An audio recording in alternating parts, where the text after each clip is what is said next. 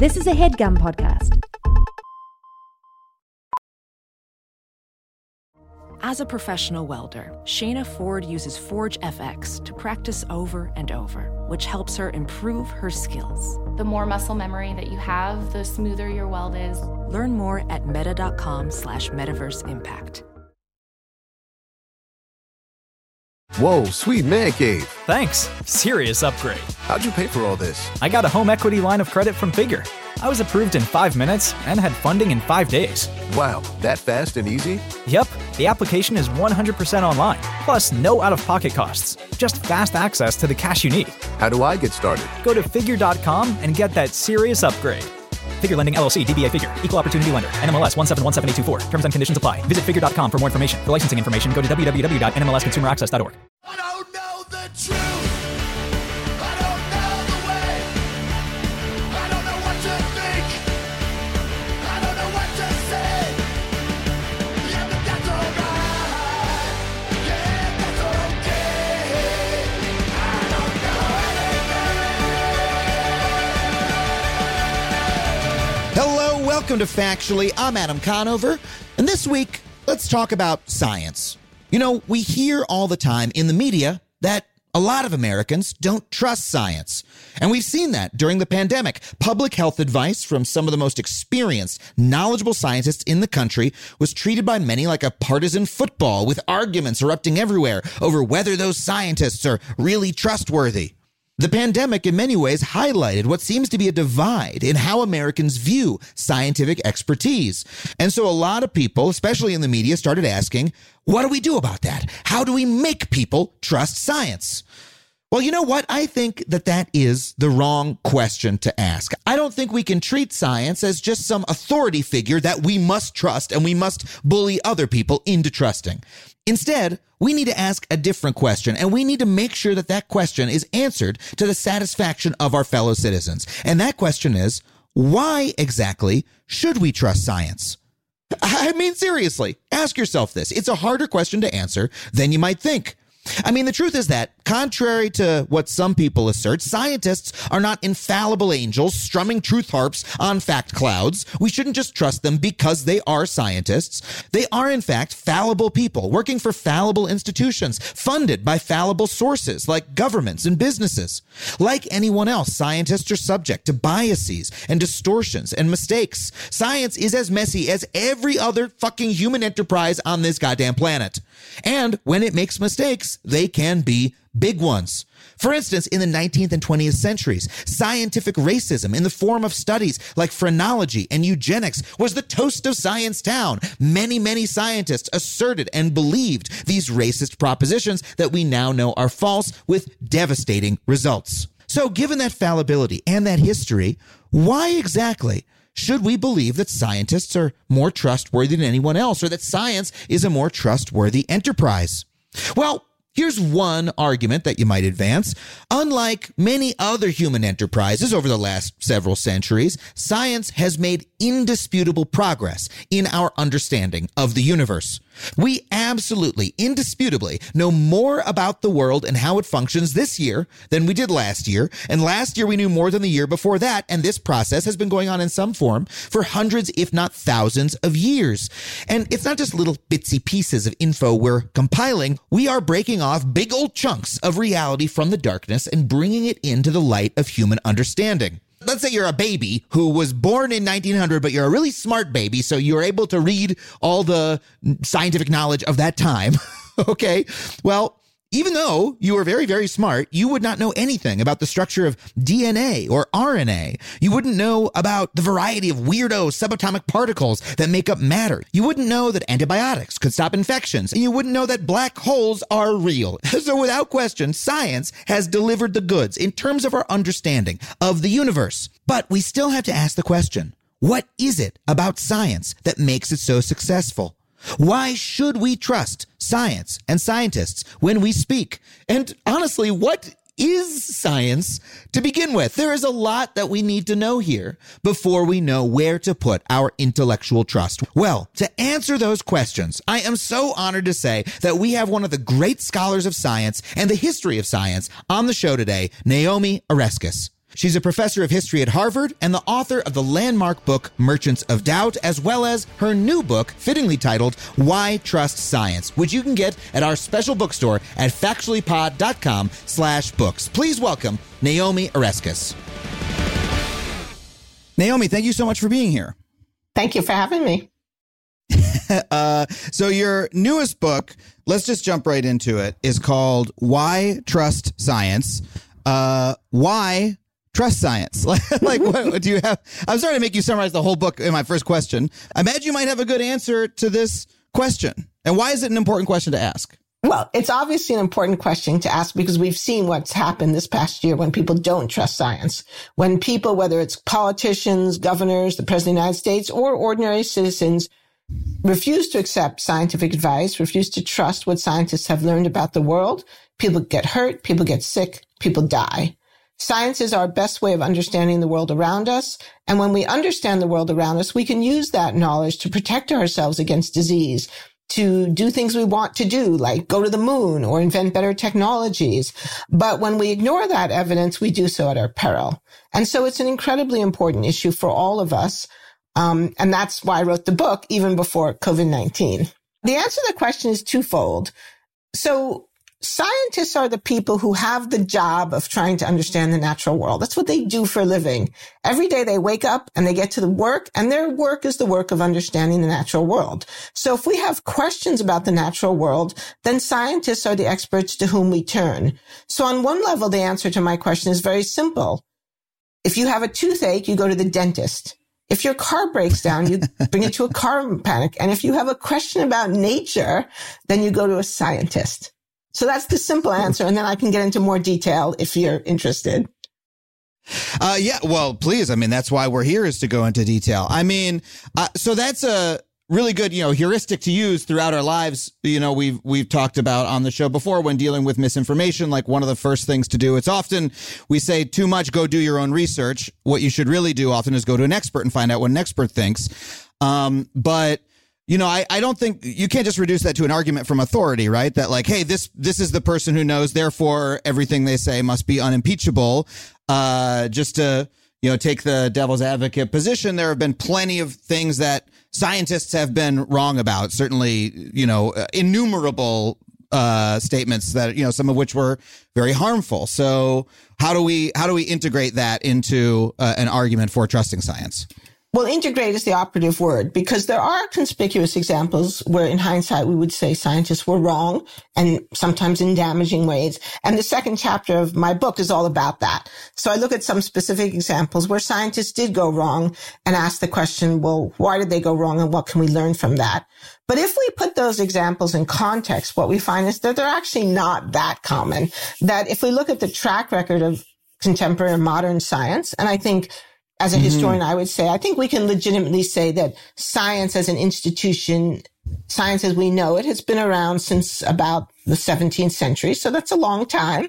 So we have a long historical record, and that historical record is very well documented. It's very well studied. And what we see is an amazing track record of success. So many things about the world that we understand now because of the work that scientists did, and so much work that we've been able to use in good ways to cure disease, to create safe and effective medicines and vaccinations, to build safer houses, to predict where and when earthquakes may occur, to understand volcanic hazards, to build effective technologies. I mean, there are so many things we've done and so many things that we take for granted in our daily lives.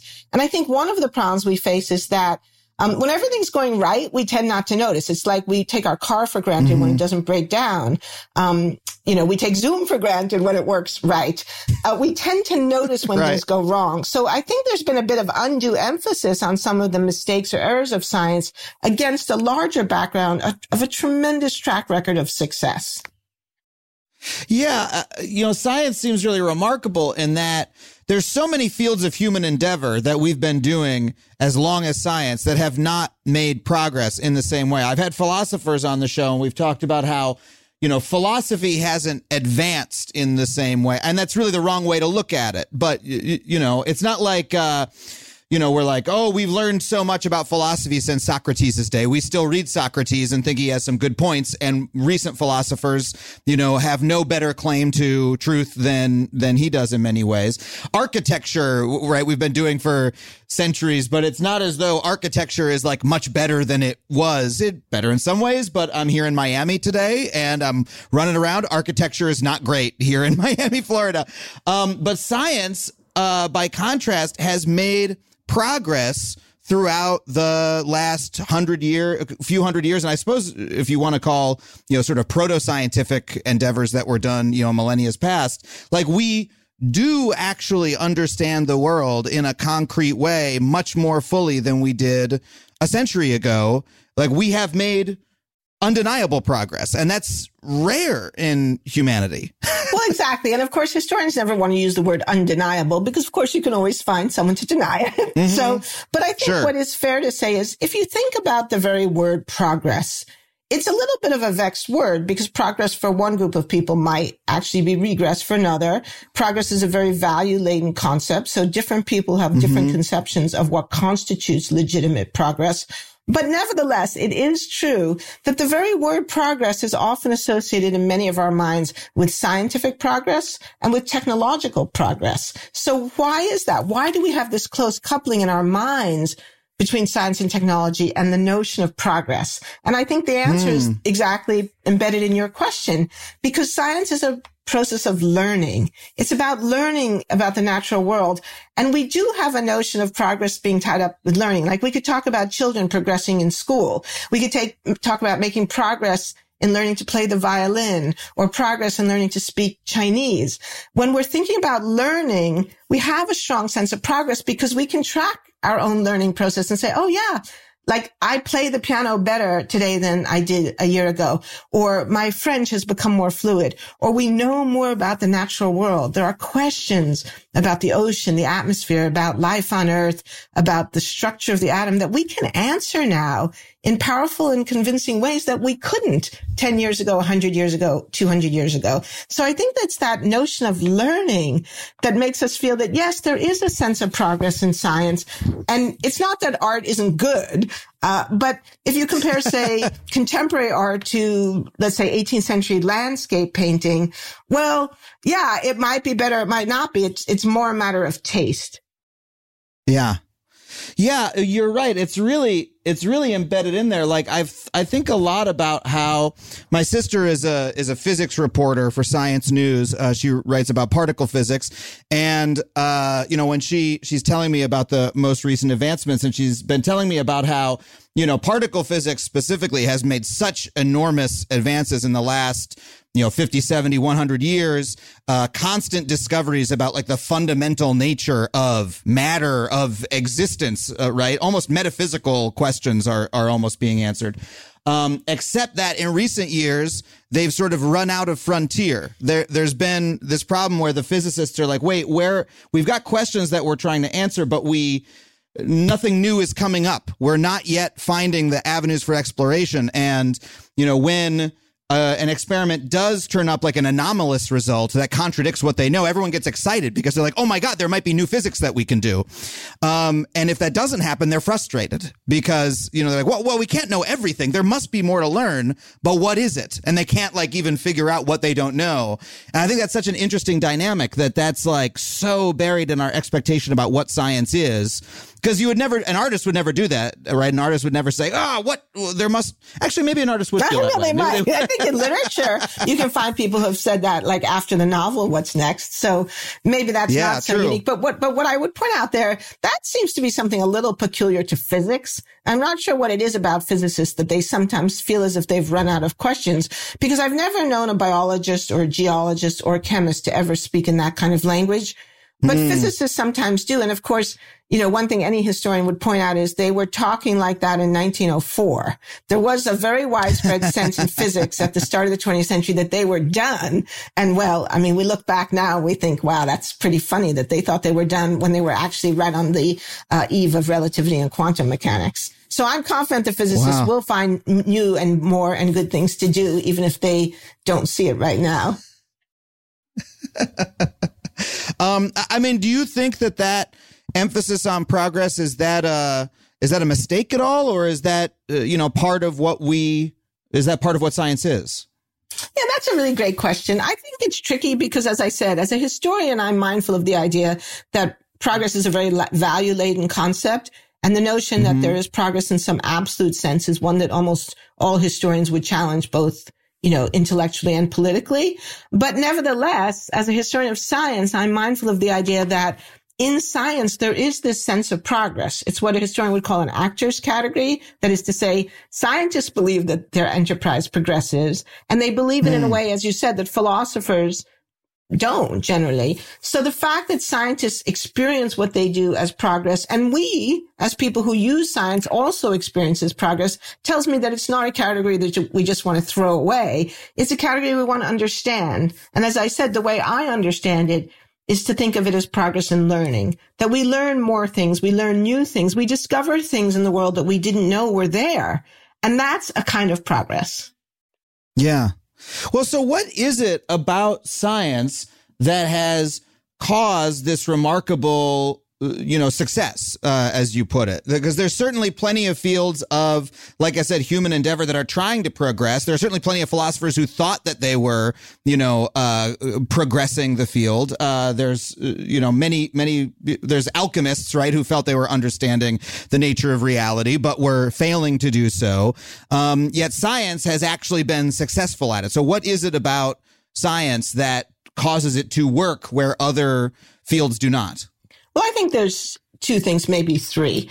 One is the sustained engagement. So artists might not have a sense of progress in art, that we might not say that, say, cubism is progress over representational art, but art continues. There is a sustained project that we call art. So in that sense, we can say science is not that different from other activities. Scientists have hung with the project. They've sustained the project of investigating and understanding the natural world. And so some of the success is simply that it has been sustained, that people have stuck with it. They haven't quit. And especially when the going got tough. I mean, science can be really hard. Many of the questions that the people I study have tried to answer were really, really hard questions. I mean, I have another new book about the history of oceanography in which I look at the question of deep ocean circulation. This is something that scientists argued about for 300 years before they finally got to a point where they said, okay, yes, we think we know what's going on. So some of it is a kind of patience and persistence that science as an enterprise has illustrated. The second thing is money. I mean, part of the reason scientists have been able to sustain this project is because people have been willing to fund it, and particularly in the 20th century, governments, because there's been a perception that science is useful, and particularly in the 20th century, I'm sorry to say, useful for warfare.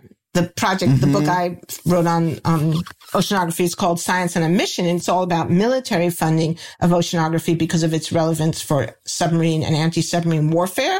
So there's been a very steady stream of funding into science, particularly in the last 100 to 150 years, which has made it possible for scientists to have the kind of sustained engagement that they do have.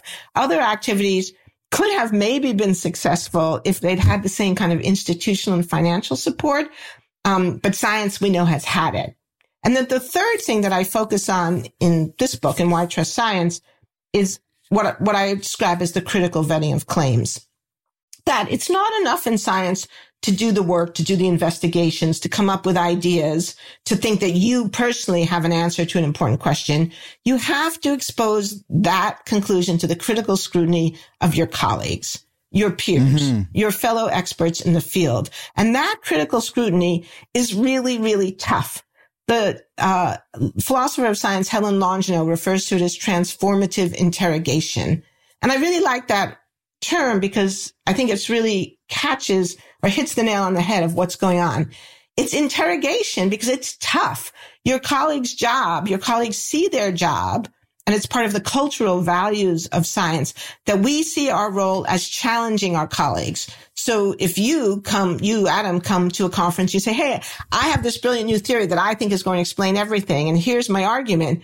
I'm going to say, okay, that's great, but what's your evidence? And then you say, oh, I have evidence. And then someone else is going to say, well, yeah, that's great, but is that really enough evidence? Is that evidence really robust? Does it really hold up? And so that critical scrutiny means that a scientific fact, what we call a scientific fact, is never the opinion of one person, no matter how smart or clever that person is. It's something that has been accepted by a group of peers who have looked at it in a tough way from many, many angles. And then one more thing. So as I said, Helen Longino calls this transformative interrogation, because typically what happens is that the initial claim doesn't entirely hold up to scrutiny. So you come and you say, I have a theory of everything. And I say, hold on, wait a minute. And then we have a back and forth. You know, we discuss it in conferences. You submit it to a peer-reviewed journal. The reviewers criticize it. Then it gets published. Maybe then there's more feedback and commentary. And it might be that you say, okay, well, yeah, my theory of everything turns out not actually to work for everything, but it does work really well for these two things. And so it becomes a theory of those two things. Or you modify the theory to make it work better in response to the critiques and comments of your colleagues. And so the process is transformative. By the time we finish and we agree on something that we think is true, it's typically not the same claim as what we started with initially. And that starting point might have been a year ago. It might have been 10 years ago. It might have been 100 years ago. That's really interesting. I'm really struck by the fact that I feel like if I asked a lot of scientists or people who think about science that same question, they would have answered me in a more, epistemological sense. They would have said, oh, well, science, here's how it works. You advance a claim and you test the claim and you throw out what isn't true. And, even though you might have mistakes over time, that winnows out the bad ideas, et cetera. And they would, the scientific method, et cetera, et cetera, et cetera. Everything you just described to me, though, was about the cultural context of science, like its position in society, the way that we fund it, the way that the community of scientists operates as a group of people, which is often left out of that discussion. I think that's a really interesting emphasis that you have. I wonder if you could tell me a little bit about that. Well, the odd thing about scientists is that they're often extremely unscientific about their own enterprise. So many scientists have ideas, they have ideologies, they have kind of ideals of what they think science is or should be. And often these are ideals that were passed down to them by their teachers or mentors, but they're actually not database. They're not based on the evidence. And so this is why my field exists. This is why there are professional historians and philosophers and sociologists and anthropologists of science, because we actually study science as it is. And in a way, I don't think of my project as exactly a science, but it's an empirical project. We look at evidence, we look at data, we say, well, what are these people really doing? Set aside the theories and the ideals and the ideology. What are they actually doing? And when we actually look at what they're doing, that's when we get this more complicated picture, and a picture in which these social institutions of science, institutions like conferences, scientific societies, peer-reviewed journals, these are crucial to the vetting of claims. And if you actually look at what scientists do, you find they spend huge amounts of time in conferences. They spend huge amounts of time preparing papers for peer-reviewed journals, revising those papers when they get them back, when they get the criticism of the reviews back, resubmitting them. Sometimes the revision and resubmission can take 2, 3, 4, 5 rounds. So these are the activities of scientists. It doesn't mean that they don't also sometimes do experiments or test a hypothesis. Of course, they do that too, but it's just a part of the process. And, well, I just put it that way. It's a part of the process. It's certainly important in many contexts, but it's by no means the whole picture. I love that you as a historian are doing science, or you're at least doing investigation on the scientists themselves who, of course, like a physicist is not thinking scientifically about their work. They have not been trained or have any interest in studying the dynamics of human groups, but that's what you do. And I think that is so often left out of our discussion of science. Like so many of the times when there's a debate within scientific circles about inequity, gender or race disparities, or any other sort of cultural issues in science that might be happening, there'll be a faction who says, no, science is just about the scientific method. That's all it is. It's that ideological sort of version of it. And you're really pointing out, no, where science happens, that's such a startling observation that like science is happening in those conference rooms. Like, yeah, all those people they're at the Large Hadron Collider, sure, and they're spinning the particles around real fast. But like a big portion of science is happening when they go out to the bar afterwards and talk about it. And then when they go to the conference and they go to the bar at the everything happens in bars is what I'm saying. Everyone's drunk when science is happening. Right. Okay. I won't go quite that far, but you have the general picture. Yes. Well, so my question about that then is that, like, okay, if the scientists themselves aren't really thinking along that dimension, that is so much of a part of what keeps what they do a healthy, successful enterprise, it's not crossing their minds because they're not really necessarily trained to think that way. Well, that suddenly makes science feel like a much more precarious enterprise than I thought. For instance, when we're booking the show, we try to find folks who, we want to make sure that our guests, when they're scientists, are part of the sort of like community, right? That mainstream community in their field. But there is such a thing as, brilliant people who are outside of that, who are not able to hang, right? Who are seen by that group as being, outside of it. And there's also such a thing as groupthink and cultural groups that make mistakes like that. So being that you have that focus on the cultural organization of science, how is it successful, even though there's all these sort of built-in biases in human groups? Well, that's a great question. So I'll try to unpack that a little bit. So first of all, I think the vision of science that I put forward in my book is not more precarious. It's more human. And I think it is important for us to recognize the human dimension, because if we put science up on a pedestal and make it seem as if scientists are some kind of gods, and then we discover that they have feet of clay, then we're all disappointed and we're crushed. And we saw that. I was just did another interview where the issue of the so-called ClimateGate scandal came up when some climate scientists' emails were stolen. And what really came out of that? What did we really learn? We learned that the climate scientists were people. We learned that there are people who sometimes get frustrated and angry. We learned that they didn't really know how to cope with organized disinformation that they were facing in their work. And in their frustration, they considered the possibility of some things that probably were not a great idea. Now, did they actually do those things? No, there was no evidence that any of the scientists involved had actually done anything wrong. But there was the suggestion that they had maybe possibly considered doing some things that weren't entirely great. So this is splashed all over the front page of newspapers. And there were even people who said, oh, like my faith in science has been shattered. And I wanted to, honestly, can I say this? This is all right. This is like not a family show. Please. I wanted to hit these people. I'm like, what do you expect? These are human beings. People make mistakes, right?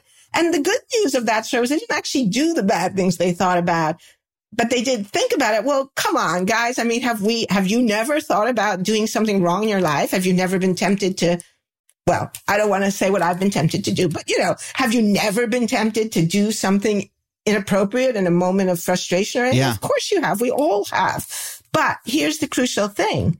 That makes science less precarious, because the reality is that what do we really want from these scientists? We don't need them to be perfect human beings. We don't need them to be saints. What we need is for the scientific claims they make, in this case about the climate system, to be accurate, to be reliable, and as far as we know, to be true. And how is that achieved? That's achieved in that social dimension that I was talking about, because it's not just about the one climate scientist. He's got to take those claims into the court of scientific opinion, and they've got to be vetted by other colleagues who are going to ask hard questions and who are going to say, well, what is the evidence for this claim?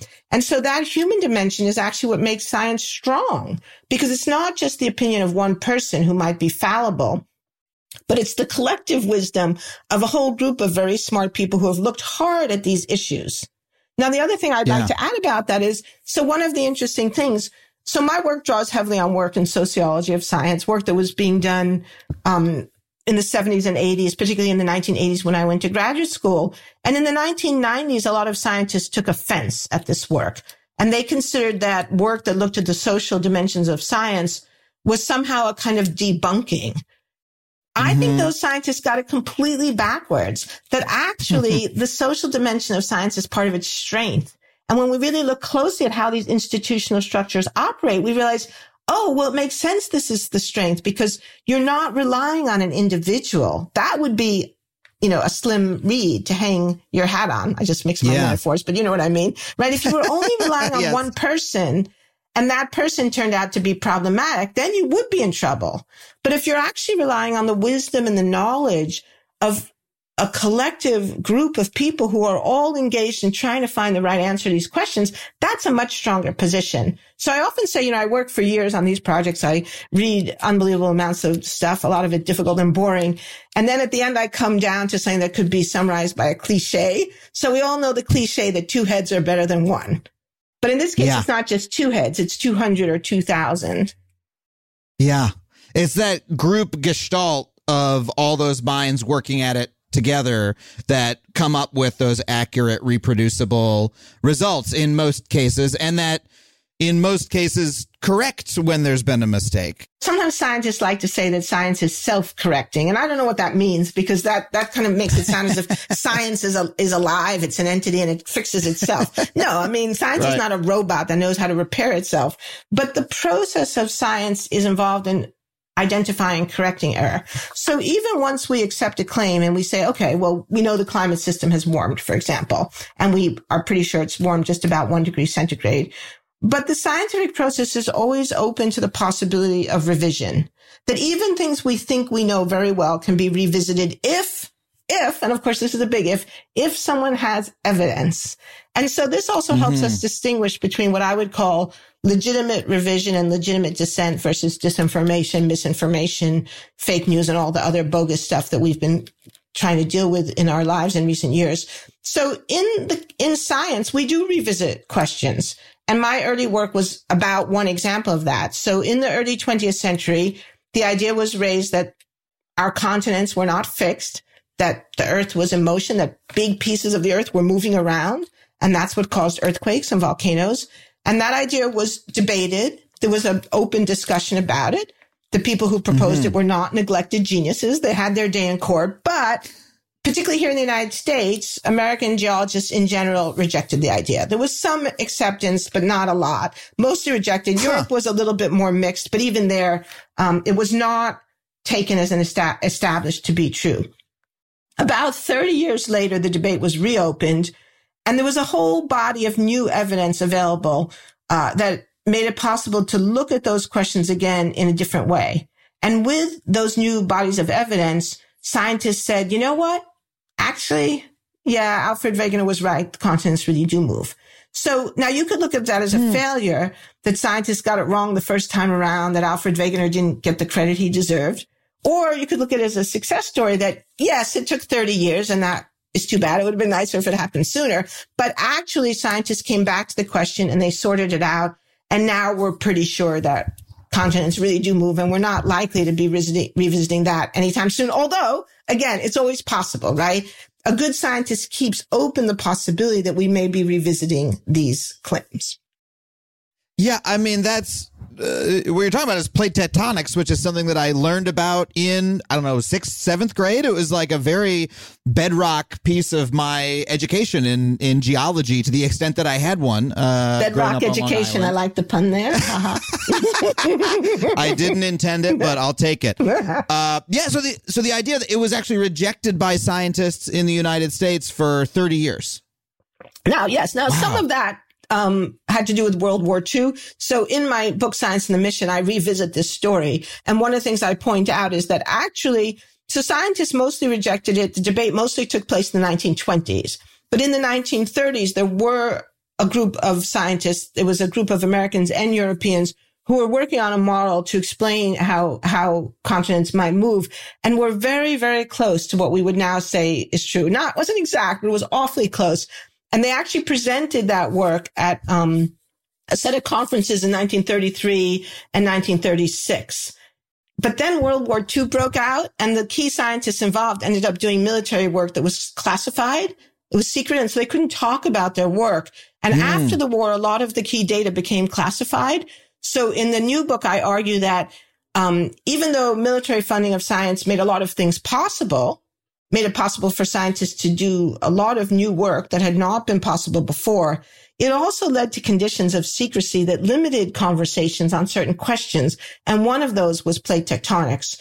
And so it's not until the 1950s, when a group of British scientists start looking at the question again, that the debate gets reopened, not by Americans, but by British scientists. But once they reopen it, then the Americans say, oh, wait. Yeah, we want to be part of this too. Wow.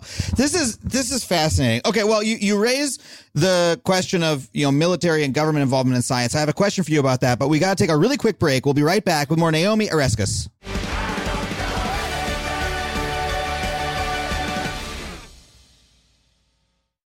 As a Factually listener, you're probably aware of my unwavering commitment to online privacy. Well, Delete Me has been an indispensable tool for me for many years, long before they even started advertising on this show. I've been using their wonderful service. In today's digital landscape, it's alarmingly easy for data brokers to traffic your personal information online. In fact, I would almost guarantee that your personal information is on multiple data broker sites on the internet right now. It's not even the dark web, it's the regular web. These data brokers may be peddling and exchanging your name, phone number, and home address, all without your knowledge. And trying to locate and remove all this data yourself can feel like an impossible task because there can be dozens of these sites. But that is what Delete Me does for you. Delete Me's team of experts scours the depths and the breadth of the internet to locate and remove your personal data. Within just 7 days, you'll receive a comprehensive report detailing their findings and what they have removed. It can be hard to believe, but approximately 41% of Americans find themselves vulnerable to various forms of online harassment, and this means doxing, scams, and even identity theft, all of which pose significant threats to your financial security and could potentially derail career opportunities. I mean, I used to get weird people calling my cell phone all hours of the day or night until I signed up for Delete Me, and it cut it right out. So if you want to safeguard yourself like that and live with the peace of mind that experts are hunting down and removing your personal information every 3 months, then check out Delete Me. Go to joindeleteme.com/Adam and get 20% off for all consumer plans with the code Adam. That's joindeleteme.com/Adam. I've talked about this in the podcast before, but I'm on an ongoing mission to lead a healthier lifestyle. That means getting out more, hitting the gym more, but it also involves making good choices about things we don't always think about, like where you get your groceries. Being mindful of the quality of goods you bring into your home can be a game changer, and that is the number one reason I am all about Thrive Market. Thrive Market has been my household's ultimate destination for all of our grocery and household essentials for years. We were using them before they ever started advertising on this show. The convenience of ordering online and having everything swiftly delivered to my doorstep is an enormous time saver. But you know what really sets Thrive Market apart? It's their commitment to offering brands with the highest quality ingredients and sourcing methods. I can restrict hundreds of ingredients across their food and cleaning categories, allowing me to tailor my shopping experience to my lifestyle preferences, of which I have many. For instance, I try to avoid sugar and my girlfriend eats gluten-free, and Thrive Market makes it so easy to curate our shopping list with just a few clicks to make sure all our food meets those criteria. As a Thrive Market member, I consistently save money on every grocery order. On average, it's about a 30% discount every time. Another way I like to save some cash is by checking out their deals page, which changes daily and where they always feature some of my favorite brands. In my last order, I saved a bunch of money reordering a bunch of boxes of Banza pasta, which is one of our favorite gluten-free pasta brands. By joining Thrive Market, you're not only improving your own well-being, you're also contributing to a family in need through their 1-for-1 membership matching program. You join, they give. Thrive Market is at the intersection of convenience, quality, and social responsibility, making it an essential part of my journey towards a healthier lifestyle. So, if after all that you want to join in on the savings with Thrive Market and get 30% off your first order plus a free $60 gift, go to thrivemarket.com/factually for 30% off your first order plus a free $60 gift. That is THRIVE market.com/factually, thrivemarket.com/factually. Ophthalmologist Dr. Strauss has seen firsthand how the metaverse is helping surgeons practice the procedures to treat cataracts. Cataracts are the primary cause of avoidable blindness. He works with a virtual reality training platform developed by Fundamental VR and Orbis International to help surgeons develop the muscle memory they need. The result? More confident, capable surgeons. And even more importantly, Patients who can see. explore more stories like Dr. Strauss's at meta.com/metaverse impact.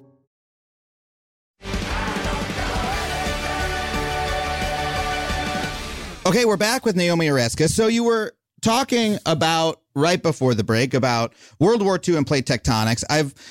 A realization that I've had in the last 10 years is that, I was brought up by scientists. I come from a family of scientists, and it's very much, came from that idea of scientists are really care about scientific truth. That is what they're into it for. That is why they're doing it. And I believe that's why they're doing it.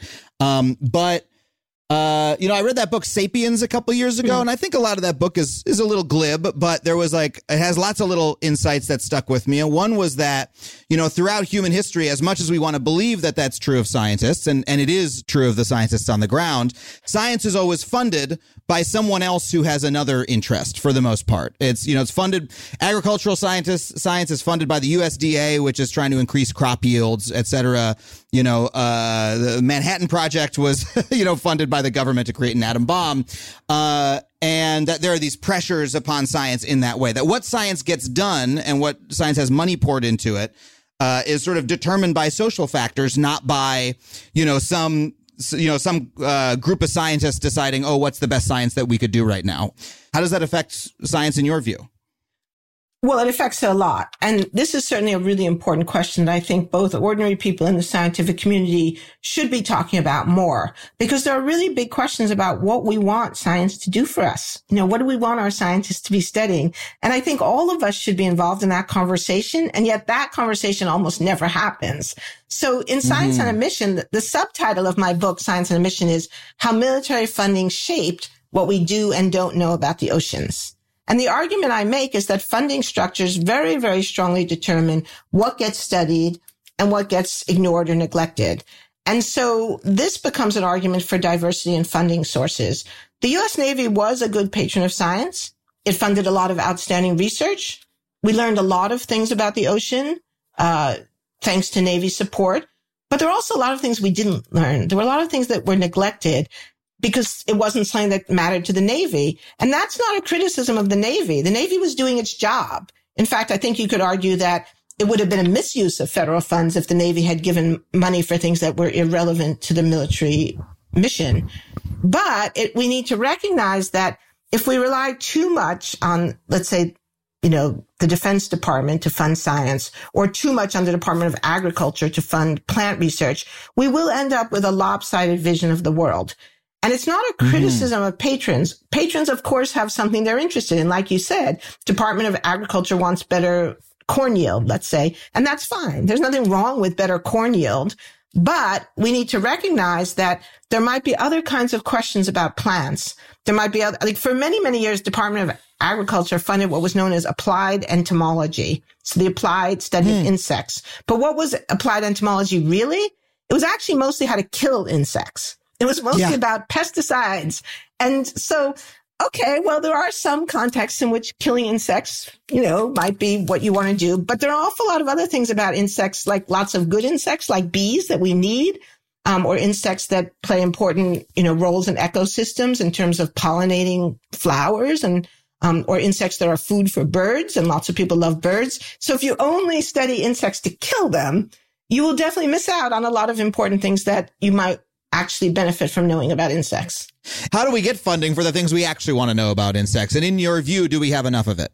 Well, this is a really good question. I think this is something that I'd love to see more people talking about. Rush Holt, who was a former congressman, one of the few members of Congress to ever have a PhD in physics, has recently written a new preface to the Science, the Endless Frontier, which was the report that was written by Vannevar Bush at the end of World War II, that's generally viewed as the blueprint for science as we've known it in America since the end of World War II. And in his preface to it, Russ says, we really need a new social contract for science. We need to rethink what the relationship is between the American people and the scientific enterprise. And I think he's right about that. And so how do we do that? I don't know. I think we all need to think about it, but maybe conversations like this, maybe having journalists who are interested in science beginning to think through, well, we've done it this way for, something like 70 years now, and it's worked pretty well in a lot of ways. But we can also identify some areas in which it hasn't worked so well, and maybe we might want to make some adjustments. Yeah. But in your view, that's not a reason to trust science less, the fact that it can have this lopsided funding structure. Correct. It just means that we need to know that the knowledge we have is going to be incomplete. And so we might want to ask ourselves questions. So, for example, here's a good one. I mean, I've given a lot of talks this year about COVID-19. And one of the things I always say is the scientists have done a great job. They've done exactly what we needed them to do. They identified the virus. Took a little while, but they figured out how it was transmitted. They sequenced the genome. And with that information, they created these amazing messenger RNA vaccines that many of us here in America have now got that are proving astonishingly successful. 95% effectiveness in the clinical trials and seemingly something like 98 to 90% effective in real life, which is unusual. Usually it goes the other way around. And apparently virtually 99 to 100% effective in preventing death. This is an astonishing success. And it shows us that scientists have delivered exactly what we wanted of them. However, okay, so that's the good news. But here's the bad news. We have about 20% of our fellow Americans who have said they don't intend to get vaccinated. Not now, not ever. And why is that? Is it because the vaccine doesn't work? No. Is it because the vaccine is unsafe? No. So what is it? Well, we have indications that it's cultural. It has to do with personal identity. It's ideological. It has to do with how you feel about the government. It's partly tribal. People in certain states are much less likely to get vaccinated than others. So these are not questions that will be resolved by better sequencing of the genome, right? These are social scientific questions that might be resolved if we had a better understanding of people's relationship to science and people's relationship to their governments. So that can be answered with social scientific research. But as most of us know, social sciences have been massively underfunded in this country. So this is a shameless plug for what I do. I think we've learned in the COVID crisis that we need social science as much as we need physical science.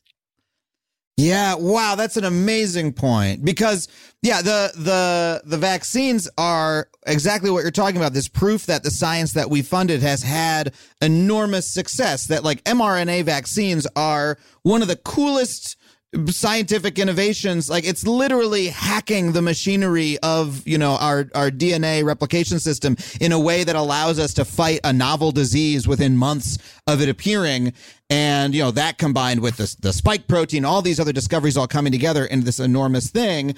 But, I've talked to plenty of folks on this show about how half of the battle with public health, or maybe even more than half the battle, is communication, is knowing how we get people to understand how to protect themselves, how to wash their hands, how to, all over the world, this is the case. People, so much of our progress, getting rid of communicable diseases has been teaching people to use toilets, for instance, in places throughout the world. And so the government through the NIH funds medical science to this enormous degree, billions upon billions of dollars flowing through the NIH, one of the largest research organizations of any kind in the world, devoted to coming up with things like new vaccines, but precious little devoted to understanding the people who are going to take the vaccines, who we need to convince to take the vaccines, who we need to understand why they might not take it. And we don't why isn't the government massively funding that program to understand its own people better and why they might be hesitant? Exactly. Right. And so that has to do with, the why to that has to do with the legacies of the Cold War and the relationship between science and the military. That's one reason why I became interested in the science-military relationship, because a whole scientific infrastructure was built to a very great extent because of the perception of how science could help in national defense. And, that wasn't necessarily wrong. You may take objection to it or not, depending upon your point of view, but it wasn't necessarily wrong, but it's incomplete. And the COVID-19 crisis really illustrates that. And we can even take it a step further. So as you said, public health is about the public. And so if you want public health to work, you have to understand the public. But then you can even take it one step further. So we know from opinion polls, we have about 20% of Americans who don't intend to get the vaccine if they can avoid it. But we also know there's another percentage, and I'm not sure the numbers here, but people who would like to get the vaccine, but they don't get paid sick leave. They can't take a day off from work to get the vaccine without sacrificing salary. And maybe, like I know where I got vaccinated. Well, I got vaccinated in Utah, so there were no vaccines available on Sunday in Utah. But I was fortunate that I could go on a Tuesday. But then there's also people who, in addition to not being able to take a day off or an afternoon off to get the vaccine, are worried that they'll get sick, because we know that many people do have some degree of adverse reactions, particularly to the second shot. Many of us who've had the second shot have been pretty sick for a day or two afterwards. but they don't have sick leave. So they feel like, so now I'm looking at maybe 3 days of lost work and I can't afford that. Now, the NIH is not going to intervene in that issue because that would be considered politics. And it's not the job of NIH to figure out how do we fix the fact that millions of Americans don't have sick leave. And yet that political piece is crucial to the public health part. How do we sort that out? That also, again, though, just goes to your point of how successful science has been as a field of human enterprise, that we have advanced the point that we have these vaccines, but our political culture, our political systems are clearly far less advanced. Like if we were as successful in organizing our society as we are in organizing science specifically, people would have that sick leave. People would not feel those pressures. People would have more trust in their government. Like a lot of people not wanting to take the vaccine is based on the, legacy of the Tuskegee experiment and all these sorts of things. Well, hold on. I need to just jump in there because that's actually not true. That's been a lot of people. Correct. Yeah, that's a good example of, again, where we actually need to study something. So a lot of people have been saying that and suggesting that, well, African Americans have a legitimate reason to be nervous about the public health system because of abuses like Tuskegee. Well, there's actually very little evidence to support that. And the poll data we have, and we don't have a lot because this is, it's a situation that's very mobile. It's changing by the day. But actually, most of the data we have has shown that most African Americans and people of color in this country do want to get the vaccine. And if they're not getting it, it's because of these issues of access that I was just referring to. They can't get time off from work. They don't have sick leave. There's no vaccination center close to their homes. Now, the good news on that is when you realize that that's what's going on, then you can figure out, you say, okay, well, maybe we can bring the vaccines to the workplace and people can get their vaccine at their lunch break. Or maybe we can bring the vaccines into their communities. In Los Angeles, there was a very effective intervention a couple months ago where doctors did that and they spread the word in the community through churches and, thousands of people showed up. So this is why it's so important to have the social science research to know what is really the obstacle for folks. Because if it were the legacy of Tuskegee, that would be a different kind of problem with a different solution than if we just have to send a truck with vaccines into a workplace, right? Yeah, fair point. I mean, that legacy is real, but we should understand what the problem that we are trying to address is, or we're going to come up with the wrong solution. I want to make sure that we touch on denialism, by which I don't mean I think when we talk about denialism, we often think of like the sort of stereotype of a person who's just, I hate science, blah, blah, blah. I'm talking more about the concerted effort to disrupt scientific, the scientific process, by, say, the fossil fuel industry, by, other, sort of bad actors that are specifically almost sometimes harnessing the language of science in order to disrupt the work of science. Tell us a little bit about it. Well, thank you for asking, because this obviously is a very important part of this landscape. So I'll start with good news. The good news is that public opinion polls do show that the majority of Americans do trust science broadly, and they do believe that in general, science makes our lives better, and that in general, scientists do have the interests of the American people at heart. But we also know that there is suspicion and rejection of science in particular areas. And one of those areas is climate change, which is the area I've studied most closely, as you said. And here, this is where the role of deliberate disinformation is an important part of this landscape.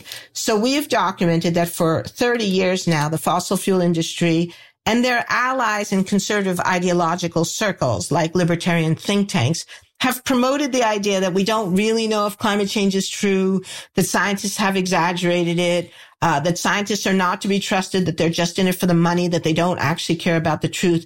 And they have deliberately promoted distrust in science in order to promote distrust in climate science and prevent action that would hurt their bottom line. And so it's really important for us to understand this, to know that this is, in my opinion, malfeasance on a grand scale, and that it needs to be called out, and that the corporations that do this should be named and shamed, because not only are they preventing us from acting on climate change, which is an incredibly important issue in our lives, but they've also now done damage, which we've seen expressed itself in distrust of science more broadly, which then contributes to people not wanting to wear a mask or not wanting to become vaccinated. And so what are the things that they do to wage this campaign? If you could give us a couple of examples. Oh, well, we only have a few minutes left and there are so many examples. But in Merchants of Doubt, we did document the coordinated campaigns. They involve things like television advertisements in print media, paid lecturers who would go on a lecture circuit, workshops at libertarian think tanks like the Cato Institute, for example, just to name one, attacks on scientists, coordinating with right-wing members of Congress to investigate scientists. So we saw in the previous administration, we saw quite a bit of that, all of which has the same general modus operandi, which is to cast doubt on the reliability of science, to cast doubt on the integrity of scientists. So the American people will say, yeah, I don't really know. And since I don't know, I don't want to wear a mask. Or since I don't know, I don't want to spend money. I don't want to have to pay a carbon tax. And after all, why should I spend money on a carbon tax? Why should I accept a higher price for gas if we don't even really know if the science is right anyway? Sometimes, I've covered in my past work cases in which groups like this, whether the fossil fuel industry or another motivated group, has even done their own science or their own science looking work, right? I mean, even fucking Gatorade has like their Sports Hydration Institute or whatever, right? Where they fund studies on how great Gatorade will make you at football or whatever it is. And, how much is that an issue, right? I mean, there have been cases where, speaking about sort of the right-wing movement, that they've funded chairs at universities that have a, particular point of view in economics, right? And that's influenced our discussion about economics in this country. How much do you worry about that as a distorting influence on not just public perception of science, but like the actual work of science itself? It's a big problem. It's a big problem on two levels. First of all, because there's a lot of it. And also because, as you suggest, that to the degree that real science is compromised by conflicts of interest and distorting influences, then the American people begin to have a legitimate reason to distrust at least some science. And then it really, really muddies the water. And we've seen this now in a number of areas. The fossil fuel industry were the people who first developed this as a fine art. And I'd say it plays out on two kinds of levels. One is deliberately funding academics in order to influence their findings. And so we have good evidence that comes out of the tobacco industry. One of the really scary things about the tobacco industry was that they funded research in practically every major university in America, including most major medical schools. And very, very few schools turned them down. So this led to a huge distorting effect because, if you're doing research that's funded by the tobacco industry and you know very well that the tobacco industry does not want you to find that their product is bad, this is likely to influence your work at least a little bit.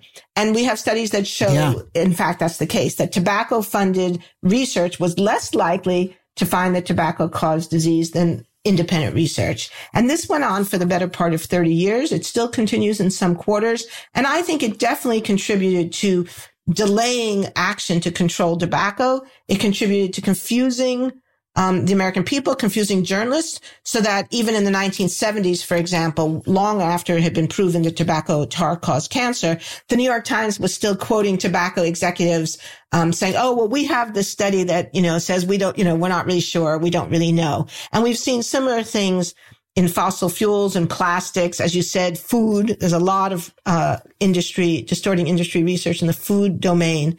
Now, in addition to that, though, there's also what I would call the funding of distracting research. So in this case, the research is not necessarily influenced, but it's used to distract attention from the issue at stake. And again, the tobacco industry really rose this to a fine art. So one of the things the tobacco industry did was, so we know that smoking causes lung cancer, but it's also the case that there are other causes of lung cancer. For example, asbestos causes lung cancer. Radon causes lung cancer. So what did the tobacco industry did? They abundantly funded researchers who worked on asbestos and radon. And then if somebody would raise the link between tobacco and cancer, they would say, well, but we have these studies that show cancer is caused by radon and asbestos. And of course, it wasn't a lie. It was true. Cancer is caused by radon and asbestos. But now the listener is confused. Oh, well, so maybe tobacco is not that bad. Maybe my Aunt Dinah's cancer wasn't because she smoked 2 packs a day. Maybe somewhere in the past she was exposed to radon. And now again, you've muddied the waters and you've made it harder to have effective public policy because you've made the scientific landscape seem more confusing than in fact it actually was.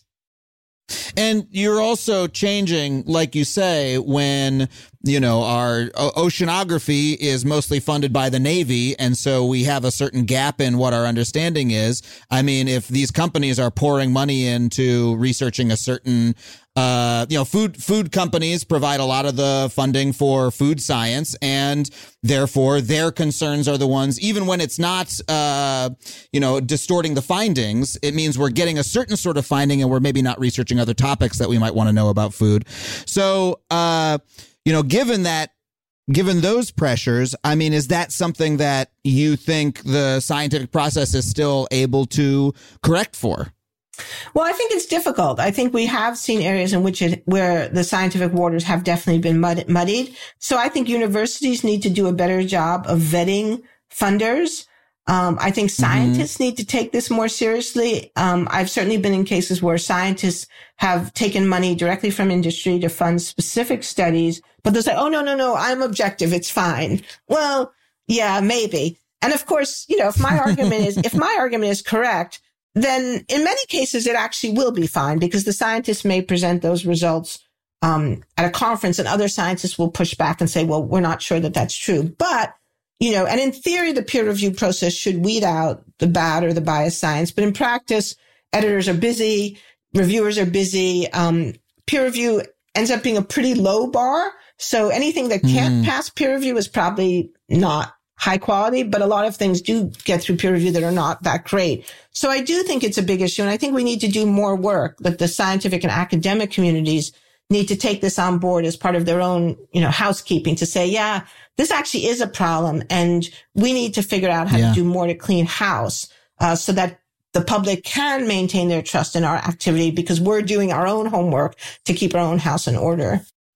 Well, let me end with this. When we, the public, are trying to evaluate science that we see come across, our transom, right, across our social media feed. I saw an interview where you mentioned, for instance, there was a article that got a lot of press in Outside Magazine about why we shouldn't wear sunscreen, and another article that said why flossing isn't really good for you. And I remember seeing both of these and going, well, I'm not so sure about this, but if scientists say so, I don't know. I didn't quite swallow it, but I definitely thought about it a little bit. What should we as lay people be doing when we receive, information like that, which we're bombarded with? The media is constantly saying, new study about this, new study about that. How do we as lay people evaluate it? Well, I think the first question to ask is who's saying this? So Outside Magazine is not a scientific organization, right? And so when they start publishing a thing about science, it's legitimate to say, well, okay, maybe. And it doesn't mean that you necessarily reject it out of hand. But if it's something you're really seriously interested in, you need to do a little bit more work and don't throw away the sunscreen yet, right? And I think in most cases, like you often hear this phrase now, I think you even mentioned about, I'll go do my own research now, right? I mean, there's nothing wrong with people being well informed, but it means you have to actually go to legitimate sources. So if you're interested in COVID-19, then you need to go to NIH or CDC. And if you're interested in climate change, NASA, for example, has a great website about the evidence, the scientific basis for our understanding of climate change. The information is there, but you can't just Google climate change. You have to go to NASA and then see what they have to say. So in other words, start with the source, not the topic.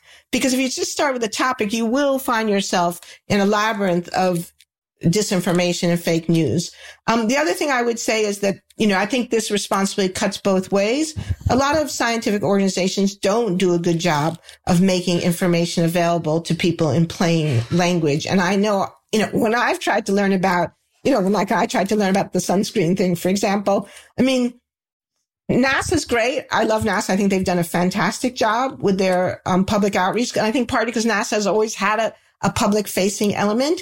I think the CDC could do a lot better in some of its communication. And then, of course, journalists play a role here too, right? The journalists have to stop running, with one source stories with something sensational. I mean, we saw with that dental floss case, it was very sensational to say, oh, flossing does you no good. And all the newspapers ran with it. And there were all these headlines filled with schadenfreude.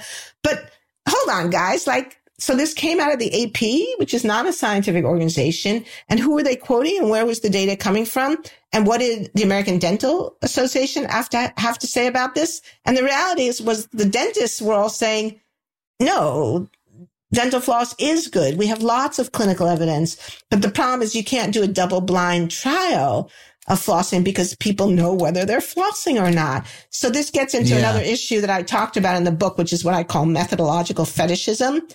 Some people become very obsessed with the idea that, if you don't have a double-blind randomized clinical trial, you have nothing. And that's just ridiculous because there are many forms of evidence that are useful and valuable besides double-blind clinical trials. And for some problems like dental floss, like most areas of nutrition, you can't do a double-blind trial. People know what they eat. People know if they're brushing their teeth. So you have to look at other forms of evidence. And so it means it's not always easy. It means you can't be lazy. You have to do some work. But, if you're a journalist, you're getting paid, you have a job, you could do the work, right? There's also... you're right. This sort of like methodological fetishism. And I've fallen into this trap before myself where I say, there's no study that conclusively says there's no evidence for this. But with flossing, because I think after I read that article, I did cut back on flossing for a while because I don't like it. I don't think I was completely convinced by it, but I was like, let me see what happens if I don't floss for a little bit. And when I didn't floss for a while, my gums started bleeding. Exactly. Right? And I went to the dentist and they were like, your gums are really bleeding. If you floss, your gums won't bleed so much. And I was like, okay, I will. And then I started flossing more and my gums stopped bleeding. And that's evidence too. And that's part of being empirical, is saying, here's a physical fact. I know it's not just the abstract, fetishization of like an ideological attachment to the scientific method. It's, I experienced this. It happened in the real world. Exactly. And that's what all the dentists said. They said, look, talk to any dentist. The dentist can tell whether you've been flossing or not. It's obvious in the state of your teeth. And in fact, we did have good evidence that people who didn't floss were more likely to develop gum disease. And in some cases, even serious illness where bacteria in the gum could spread to the heart. Evidence comes in lots of sizes, shapes, and colors. Some evidence is more robust than others, but if we can't get the most robust form for whatever reason, then we can turn to other forms of information. And in some cases, that does involve our own personal experience. As you said, nobody likes flossing. I mean, that's partly why that article got so much attention. So many of us wanted it to be true. We wanted them to be able to say, oh yeah, just throw away the dental floss. But we know from our own experience, as you said, when you don't floss, your gums bleed and bleeding's bad. So that's evidence, right? You really seem like an optimist about science, despite, talking about these issues we've been discussing about, funding distorting what science gets done and the issues of denialism and et cetera, all the challenges and headwinds. You still seem to be a real optimist about it. Well, I think the thing is this. So I was trained as a scientist originally. I still keep nice rocks on my desk. This is a very beautiful piece of fluorite from Australia. Gorgeous. The scientific enterprise is one of the great endeavors of people. Understanding the world we live in. The world is so complex and so beautiful and so amazing. I mean, when you learn how things work, when you understand bumblebees or the ways in which flowers, it's what Darwin said when he said there's wonder in this view of life. Science is this very cool and exciting enterprise. And when you do work and you feel like you actually understand something about the natural world, it's deeply, deeply gratifying. And I think science popularizers, you think about someone like Carl Sagan, that's partly what they managed to convey is that sense of excitement and wonder in the natural world. So I see science as a quite great enterprise. And I think it's done a lot of good in the world. It's not all good. And I think it's something that's definitely worth preserving and protecting, particularly against organized disinformation by people with vested economic or ideological interests. Because if we lose science, we will lose a lot in our lives. And so, yes, I'm optimistic about something that I think is really valuable and wonderful and that I think has made almost all of our lives better overall.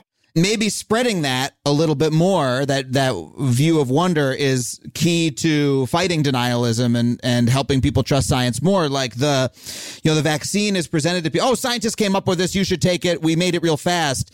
But if people really could understand what mRNA vaccines do and why they're so incredible, And if we're better at telling that story, maybe we would be better at fighting the disease and helping people build that trust in the process. Yeah, I think so. I mean, obviously the whole vaccine thing is complicated. I don't think we'll solve it entirely with just the wonder of nature. That would be naive. But I do think there's a way in which nobody likes to feel disempowered and nobody likes to feel condescended to. And so if you just say, here, take this vaccine, there will always be people who will recoil from that. But if you can say, look, let me explain how this works. And it is kind of cool. And it's kind of amazing, right? That in this short amount of time, we could send instructions to our cells that they could fight this disease on their own, which is what this is doing. It's pretty amazing, actually. And I do think that, the more scientists can take the time to do that kind of work, that kind of explanation, and also to really listen. I mean, I hear a lot of scientists talk about how they need to talk to people more. And I say, yeah, talking's good, but listening's better, right? To actually listen to people and ask them, well, what is your concern? Is it about Tuskegee, or is it because you can't get a day off from work? And it might be both. For some people, it's one. For some people, it's the other. For some people, it might be some combination. But there's no way to find out what it is if you don't listen. And so I think the scientific community, one way or the other, has to find better ways to really hear the American people and find out more about what people's concerns really are. Because I think in most cases, those concerns can be addressed. I mean, we have taken steps to ensure that Tuskegee doesn't happen again. There are still problems with healthcare delivery in minority communities. But I don't think we're going to have another Tuskegee. So, these are things that can be addressed, but they don't get addressed most of the time. And so we have to figure out better ways of addressing them. Well, thank you so much for coming on the show to talk to us. This has been a fascinating conversation, and I can't thank you enough. The book is called Why Trust Science, and people should really pick it up. Thank you so much for being on the show. You're welcome. It's been fun. Well, thank you again to Naomi Oreskes for coming on the show. If you want to get a copy of Why Trust Science, that URL once again is factuallypod.com/books. And because it's through bookshop.org, you will be supporting not just this show, but your local bookstore when you purchase there. But of course, if you have a local bookshop in your area, please go to them first and support those fine people who sell books to you. That is it for our show this week. I want to thank our producers, Chelsea Jacobson and Sam Roudman, Andrew Carson, our engineer, Andrew WK for the use of our theme song, the fine folks at Falcon Northwest for building me the incredible custom gaming PC that I'm recording this very episode on. You can find me online at adamconover.net or at Adam Conover, wherever you get your social media. Thank you so much for listening. We'll see you next week on Factually.